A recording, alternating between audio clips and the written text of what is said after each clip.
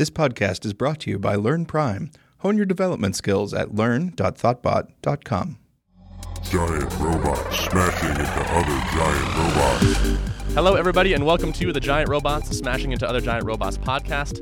My name is Ben Orenstein. I'm here today with Marc-Andre Cournoyer. How are you doing? Very good, yourself. Good. So you sort of got your start in open source, I think. Is that correct?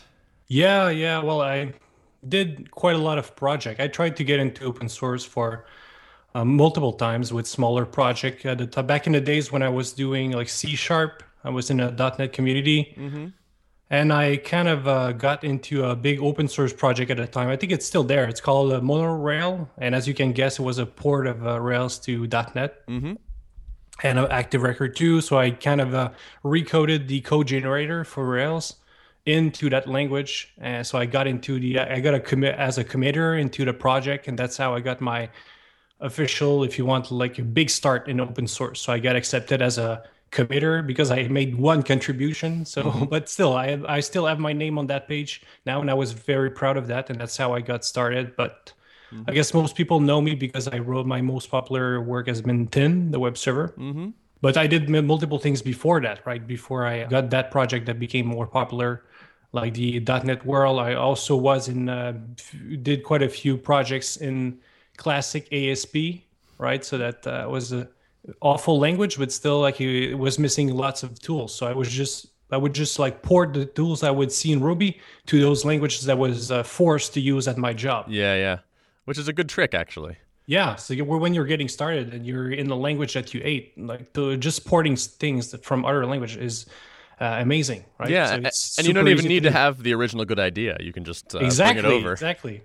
Because initially, I find that's the thing that is hard. When you're getting started, you don't know, like a lot of people want to get into open source. They say, I'll just contribute to Rails because they don't have ideas. They don't know what would be a successful project. So just porting a project from a different language is a very good way to get started. So it's true for business, right? It's true for open source too. So absolutely. Imitation is fine. Yeah. So you started off as doing all this open source, and then you quit your job and started selling learning materials, I guess you could call them. Content. Yeah, there's a lot that happened between the time that I did the open source project and I tried multiple times to start a business and failed. Okay. In different ways. But the first, actually, how I get started in selling products, info products mainly, was with my book, How to Create Your Own Programming Language. Mm-hmm. I wrote that book maybe like 6 years ago, something like that. So I was still at my job. And my goal was not really to quit my job with that. I was just, I just finished reading like the 4-hour work week. Mm-hmm. You've read that? I guess most people have. Mm-hmm. And usually when I read those types of book, I try to apply what I read from there. So I read the Muse chapter in which he describes how to test an idea and see if it works. So I did exactly that, and I bought some AdWords. Maybe if you remember from the book, like he suggests like buying AdWords for maybe $200, something like that, and just testing if your idea can get a few conversion. Mm-hmm. So I did exactly that, and I did get a few conversions. So I said, hey, what the hell? Like I get maybe like 4 signups. And this were like people that gave you their email that said, like, let me know when this book launches?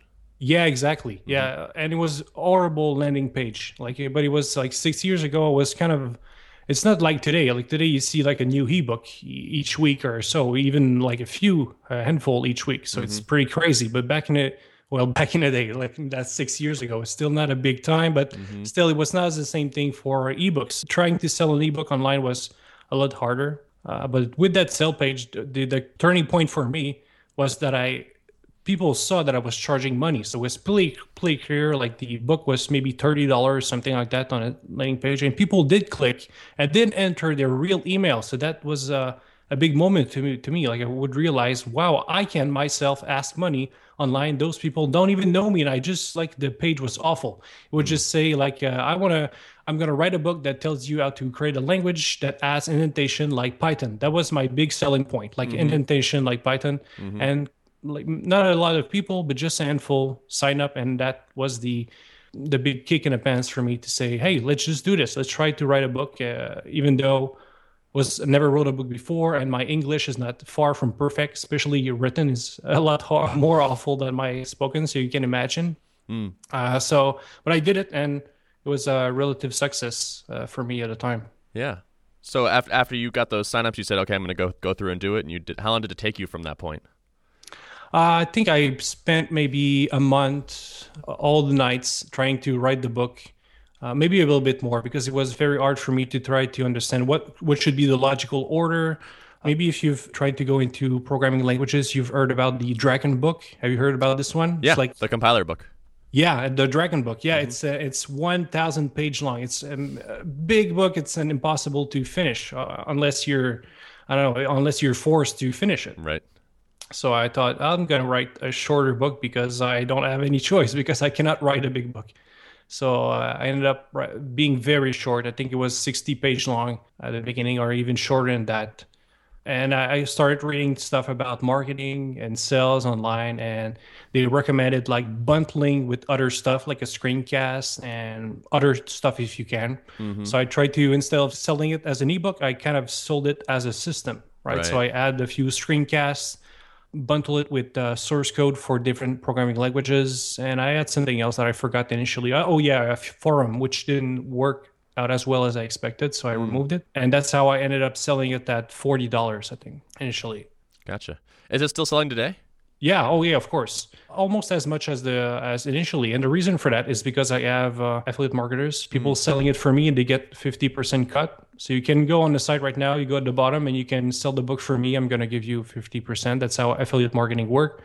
But I was very lucky because one of my first affiliate was Peter Cooper. Right. Yep. So, and it was a huge audience. Huge audience, and he was really. I think we were both of us, me and Peter. We talked to exchange a few tricks initially about marketing. We were both kind of into the internet marketing thing, and we tried to find some ways to promote products. And obviously, he had a much bigger audience than me, so he kind of was trying some. I guess he was trying some tricks with my products, and he ended up being very good success. And also approach other Giles Bucket was one of my affiliates. So I had some pretty big names, right? So that's how we got started. So when did you actually make the jump of doing this full time? Was it after that book, or had you made other products? After that book, no, I was still in my job, but we kind of it was a startup. So I've been part of the startup community. I was in the startup community in Montreal here for about maybe 5 years or so, something like that. So we got laid off from the job right a few months after I wrote that book.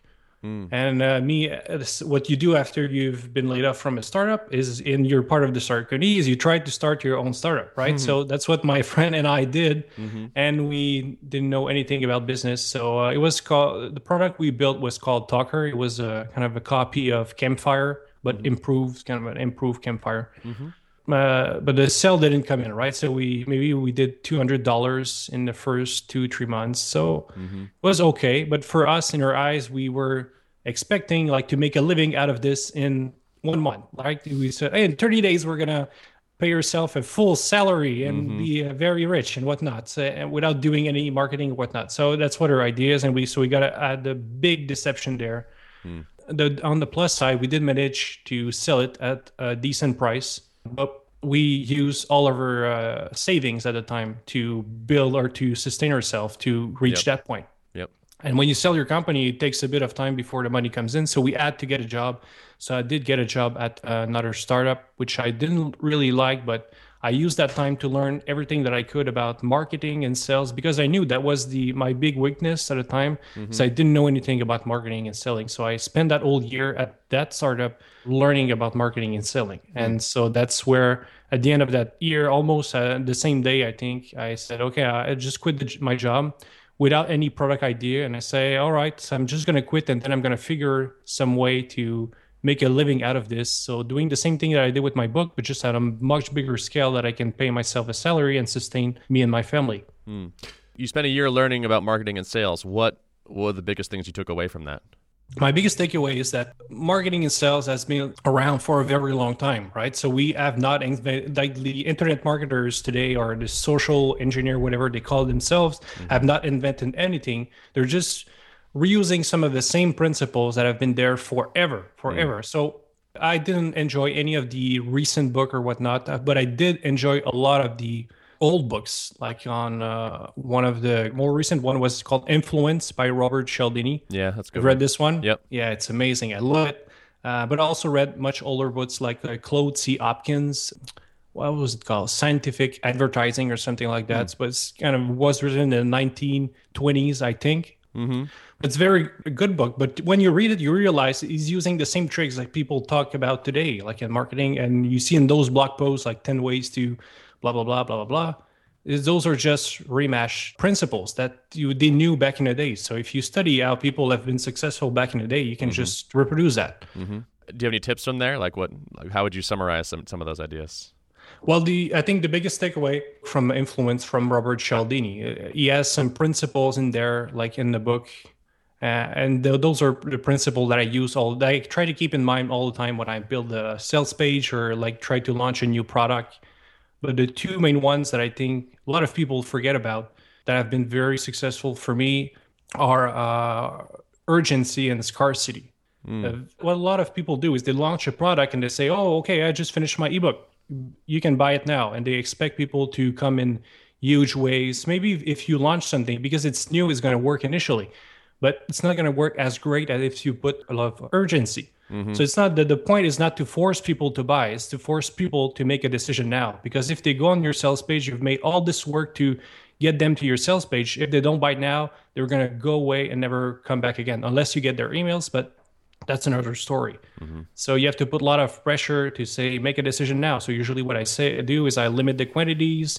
You can do a discount, all that sort of stuff. So that was a big help for me at the beginning when I initially got very successful with my classes. Gotcha. So what was the first thing you did when you decided to go full-time with Info Products?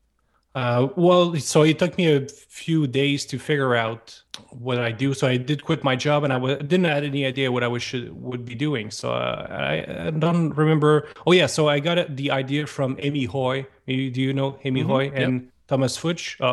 Fox. I'm not sure I'm pronouncing. Yeah, not sure either. And so they were doing a JavaScript masterclass online. So I thought it was a pretty good idea. And it seemed to be very successful. Amy is very successful in everything she's doing. So I just said, I'm just going to copy that over and do it with something that I know. So I don't know JavaScript, but I know Rails. So I did a Rails class something that I didn't want it to do. I didn't want it to do something that was for beginners. So I thought maybe I'm just going to try to do a class for advanced programmers for Rails. So that's how I got the idea with my first class called Owning Rails. And I got a lot of help from Peter Cooper, once again, who helped me launch my class. So I did contact all the affiliates that helped me promote the book and ask them if they were interested in getting a cut and promote my class. So I did that up front. And so I got a kind of a big push initially with the class because of that. And it sold out. Like the first time that I did the class, it sold out in 24 hours or less, something like that, because of Peter Cooper mainly. So it was no magic there, but thanks a lot to Peter Cooper once again. And so how much was the class? I think it was 400 something, which is over 2 days, 4 hours each days. Gotcha. And this was like you like talking live to the group of students, basically? Yeah. So it's talking live to the group of students. It's kind of what we're doing now, but I share my screen and I use Adobe Connect, which is okay for that kind of stuff. So, and I record everything, and mostly I do live coding. So lots of live coding during the class. So the Owning Rails, my idea was that I'm going to just reuse the same way that I use usually for learning thing, is that I'm going to recode Rails. And then on the second day, we're going to use that knowledge that we gained by recoding Rails to learn to dive into the source code of Rails. I did have to polish that idea quite a few times, but the concept is still the same today. It has evolved quite a bit, and it's been very successful. I noticed you don't have any upcoming masterclasses scheduled. You have 2 others besides the Rails one. Are you moving away from that now that you have the Great Code Club? And can you talk about that too? No, I'm not really moving away from it. But yes, I've been doing that for 3 years now. So just taking a break. Well, maybe, taking a break, I guess. But also with anything, the popularity is going a little bit down. So I'm kind of, I guess you guys know too. You guys have several products and whatnot. So at some point, like maybe it's not. I guess it's not the same thing. I don't have any like SaaS product or let you sell on a recurring revenue. But the Code Club is the first one that I have. But I've seen like for any info product, like there's going to be a curve, right? So it's going to start to fall off at some point. So you can see it where it starts to fall up. So if that's your main revenue, you have to find another idea before you hit that too low of a level. Yeah. Do you guys have noticed that too with your product, with your info product or your learning courses? Yes, definitely. Okay. It trends low over time. We've seen it takes us a surprisingly long time though. Like with our Backbone book, which is our most successful book by far, like it still continues to sell. I wouldn't say like strongly, but regularly.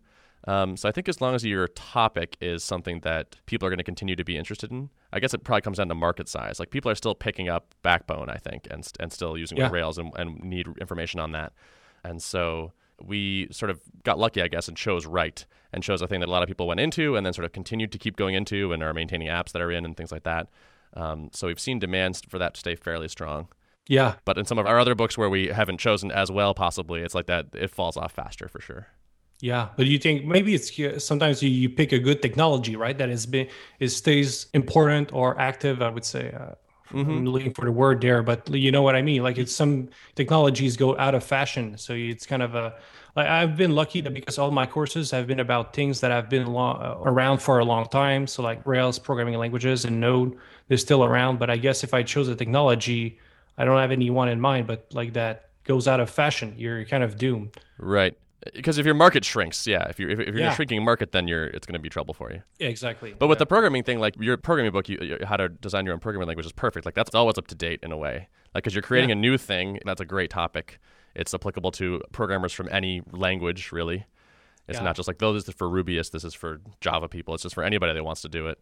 So I think that's a really good topic, I think, for an ebook that you want to sell for a long time. Yeah, I guess so. That was not the objective initially, but I got lucky on that side. Mm-hmm.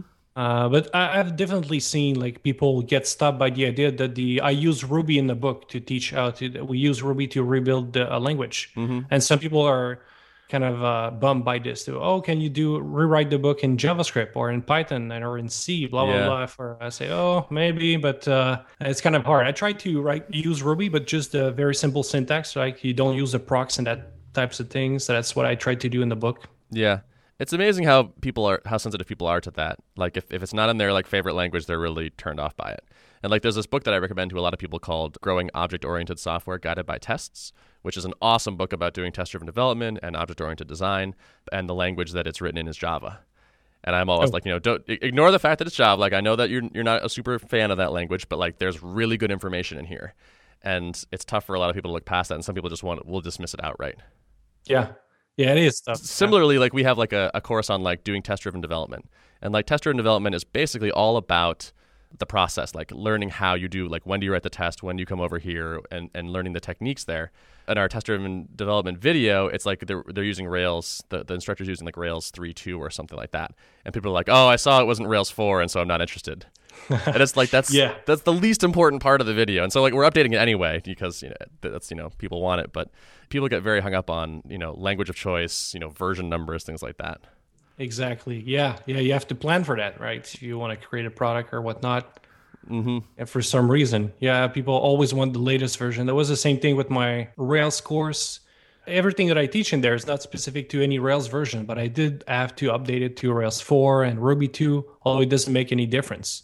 Right. But you use that to promote a new version. You say, "Hey, a new version out." Right. With exactly. Rails 4. Yeah. So I mean, we'll certainly do that. So so it's a give and take. So it's hard to argue with what the customers want. Sometimes you just got to give it to them. Oh yeah, definitely. So how is the Great Code Club going? It's going great. It's going great. There was a big spike in subscription initially, I guess, because the Great Code Club is people subscribe each month. I give them a new project to work on. For example, the first one was to build a 2D game, was to rebuild Pong. Latest project last month was to build an emulator, so a virtual machine to implement a very old chip called Chip 8, so you can emulate, like run some ROMs, like a Super Nintendo emulator, that sort of thing. Yep. So you choose a project each month. Yes. It's like I want you to code this. Yes. So in any language. That's the pitch. No, in JavaScript. In JavaScript. Okay. I do present the project in JavaScript. But the goal of this is to get people to code their own version. So either if you're a beginner, what I recommend people to do is just try to port my code to a different language, or even like if you're just really getting started, just try to rewrite in your own style or whatever in JavaScript, the same as you're watching the video. I also provide the code. I think that's a good way to get started. Okay, so you say it's the beginning of the month. Here's Pong. I wrote it in JavaScript. Here's a video of me walking through the code and explaining it. Yeah. And then you say, either rewrite it in JavaScript, rewrite it in your favorite language. Add some features. You just say just hack on it basically. Yeah. And there's a lesson video, very short lesson video at the beginning, explaining the basics that people need to know before they jump into the project. And then there's a live coding or screencast session in which I recode the thing. Gotcha. So they can watch you build it from scratch. Yeah, exactly. Cool. So that's the whole point, because that's what I like. That's what I like to do, and that's how I learn things. So that's how I want to teach things too. So, yeah, me too. I'm a huge fan of the live coding element as a way of teaching developers, and I'm sort of known for preaching the virtues of that a lot. Yeah, I love it. I love it very much, and I love doing it too. Do you basically just turn the camera on and code it and say, and then ship them the recording, or are you doing a lot of practice runs first?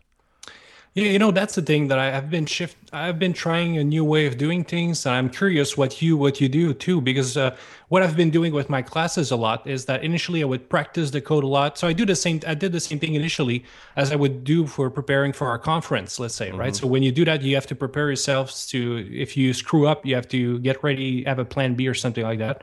So I did that. I did recode the project several times, 10 times, 20 times, sometimes. It took a lot of time for the classes that are very long. So I would just record. And when I did videos, I would just do the thing in one shot. So recording the thing, if I screwed up really, either I would start from the beginning I would just start from the beginning all the time. Okay. So it's very time consuming, but yeah. At the same time, I kind of like the vibe that I get from this, because sometimes I would get excited, right? I would code a part and I would say, oh my God, so we got it. Like, it's working. Anyway, people would see it evolve and would see my reaction. Yep. And now I'm kind of moving away because I have to produce a new video and I'm trying to up the quality too. I do now voiceovers where I record the code, my live coding session, and then I do the voiceover and do some editings and freeze frames and whatnot. I like doing it too.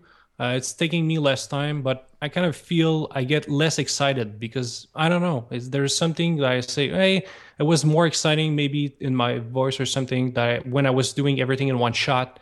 And now it seems less exciting, but I feel like the quality is better. So people say, hey, they feel like it's better quality, but I feel less exciting. I don't know. That's interesting. What approach do you use? You do voiceovers or one shots?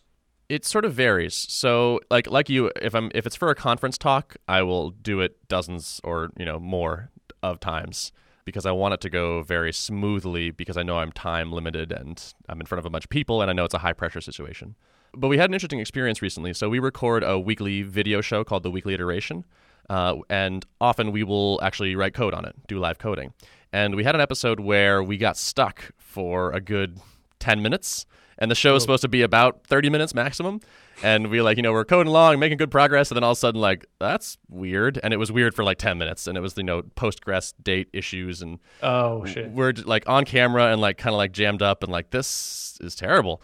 And so we eventually got through it and got to the end. And then so we're like, okay, well, we can't use that episode, obviously, because, we were stuck for a long time and we look pretty dumb. And so, but we put it out anyway and just posted on our forum and said, we rejected this episode. Is it useful to you anyway? And what do you think of it?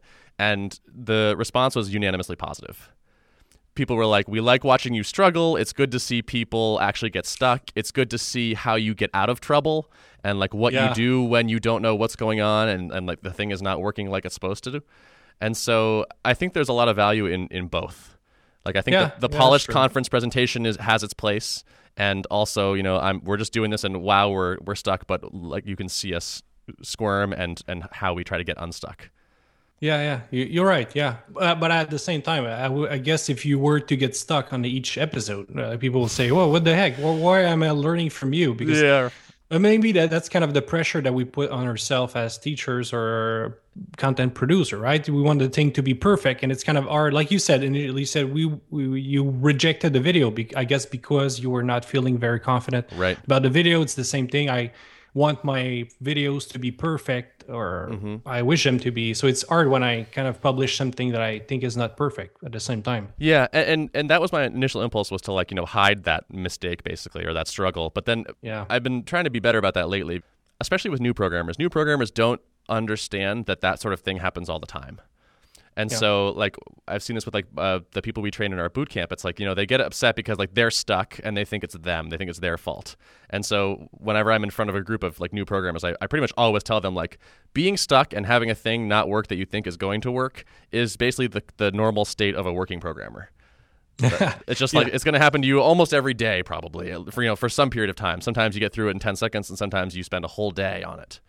Yeah. And so if that happened to me again, I think I would release it immediately without even thinking about it, because I think it's good for people to see that even experienced programmers, even the people that are teaching, have this same experience, and this happens to everybody. Yeah, that's right. A lot of people are getting trained using screencasts now. So they think like programmers just get, I'm going to write a project. Vroom, here you go. No bugs from the first try, which is not the case. So there's a value. I think you're right. There's value in showing the failures and whatnot, but I guess it has to be properly introduced, right? Because if you show them the first screencast people see is you failing right in the middle, I guess you're gonna have lots of upset people and whatnot. So it's kind of touchy. Yeah, I think you need a balance. Yeah. Almost totally. Ideally, it'd be like, you can watch this version where I went through it perfectly, or this version like where it was practice run number 5 and I totally blew it. It almost would be cool to see both those. But like that's an interesting point you raised, which is like people are learning from screencasts these days that are like highly polished, all mistakes edited out. And like that, and we do that with a lot of our screencasts. And like, if you think back to like Gary Bernhardt's like Destroy All Software, he would do his things like, 20 or 30 takes until they were perfect. And then he would do them all in one shot. And it looks like he's just like flying at like 100 miles an hour through this problem without, needing to think about anything or making any mistakes. Yeah. And it gives this impression that like that's how it works. Yeah. I think that's a dangerous sentiment for the industry to take on, I think, especially for new people. Yeah, that's the touchy part about screencast. So that's why also I like to do like live classes too, because people get more. I guess that's also why people pay a much higher price, right? So it's $400. It's a much higher price than, let's say, screencasts or books, whatever. It's because people really can see you code and debug in real time. They can ask questions, and if they don't feel like it's kind of a like pairing, but just one side of it, obviously. But honestly, the first time that I did the class, I would say, I'm just going to try it, but I don't really understand why people would like this format. But then as I would do it, I would understand, there's a value into it. And I started to attend other people's class and would see like the value into that. Yeah, absolutely. So what is the rough breakdown of your income these days between, your different products and your school and whatnot? So my main part of my income now is the club, the Great Code Club. Yeah. But also the classes. But that's the thing that I'm trying to balance, right? Because I'm spending more time on the Code Club. I have less time to teach my classes. I'm trying to balance things. So what I did recently is last week I did a sale on the recordings. I usually prefer to teach it live, but I kind of needed a boost in revenue before the summer. So that's the real reason, right? So let's not hide it. So when that's your income, that's what you make a living, and you have a family, you have to find some ways. So I did so I thought I'm just going to make a sale and bundle all my class recordings together and make a summer sale before the summer. So something that I learned from past years is that during the summer, there's going to be a big fall in revenue. Like in the end of June, beginning of July, people are all on vacation. So they're not going to attend a class. So I would try. So usually I would kind of get cut off at that moment, and I would just plan to do a class right in the middle of summer and get screwed over because people would not attend. And so I learned from that, and so my approach this year, which has been very successful, is to teach class, but right before people take the. Usually it's like middle of June. After that, it's too late, so you have to do it before the middle of June. So that's what I did with the recordings. Yeah, I hadn't even been thinking about the seasonal effect on sales. Like I'm looking at our revenue numbers all the time, and that's a great excuse. It's the summer, Don't worry, revenue will start growing again in August. I'm positive. Yeah, and I think every people that I've talked to that sell info products, the same thing. Like it goes down, and you're like, "Oh man, no, it's done. My business. I have to find something else. I have to get a job." And then you get back to September, and boom, it just starts to climb up again. So it's ups and downs. That's part of the game. So you have to get used to it or find some tactics, right? You have to find some solutions to that. So that's what I did with my summer recording on was last week. And so once again, it was the same trick that we talked about earlier. Like you put some urgency, like you said, it was just for last week. So people had to buy before Friday and they could save like a bunch of money. So that worked really well. If you were going to give a quick summary of advice to someone that wanted to take the route that you're going by selling their own products, what are the most important things that you would tell them up front? Well, my friend Amy Oy has a very good analogy, and it's stacking the bricks, right? So a lot of people, they see people that are, well, I don't consider myself I consider some of my parts successful, but I do see like some very successful people or some people that are very successful with their product and say, oh, well, like kind of the overnight success, right? They see the success and don't see all the work in the back.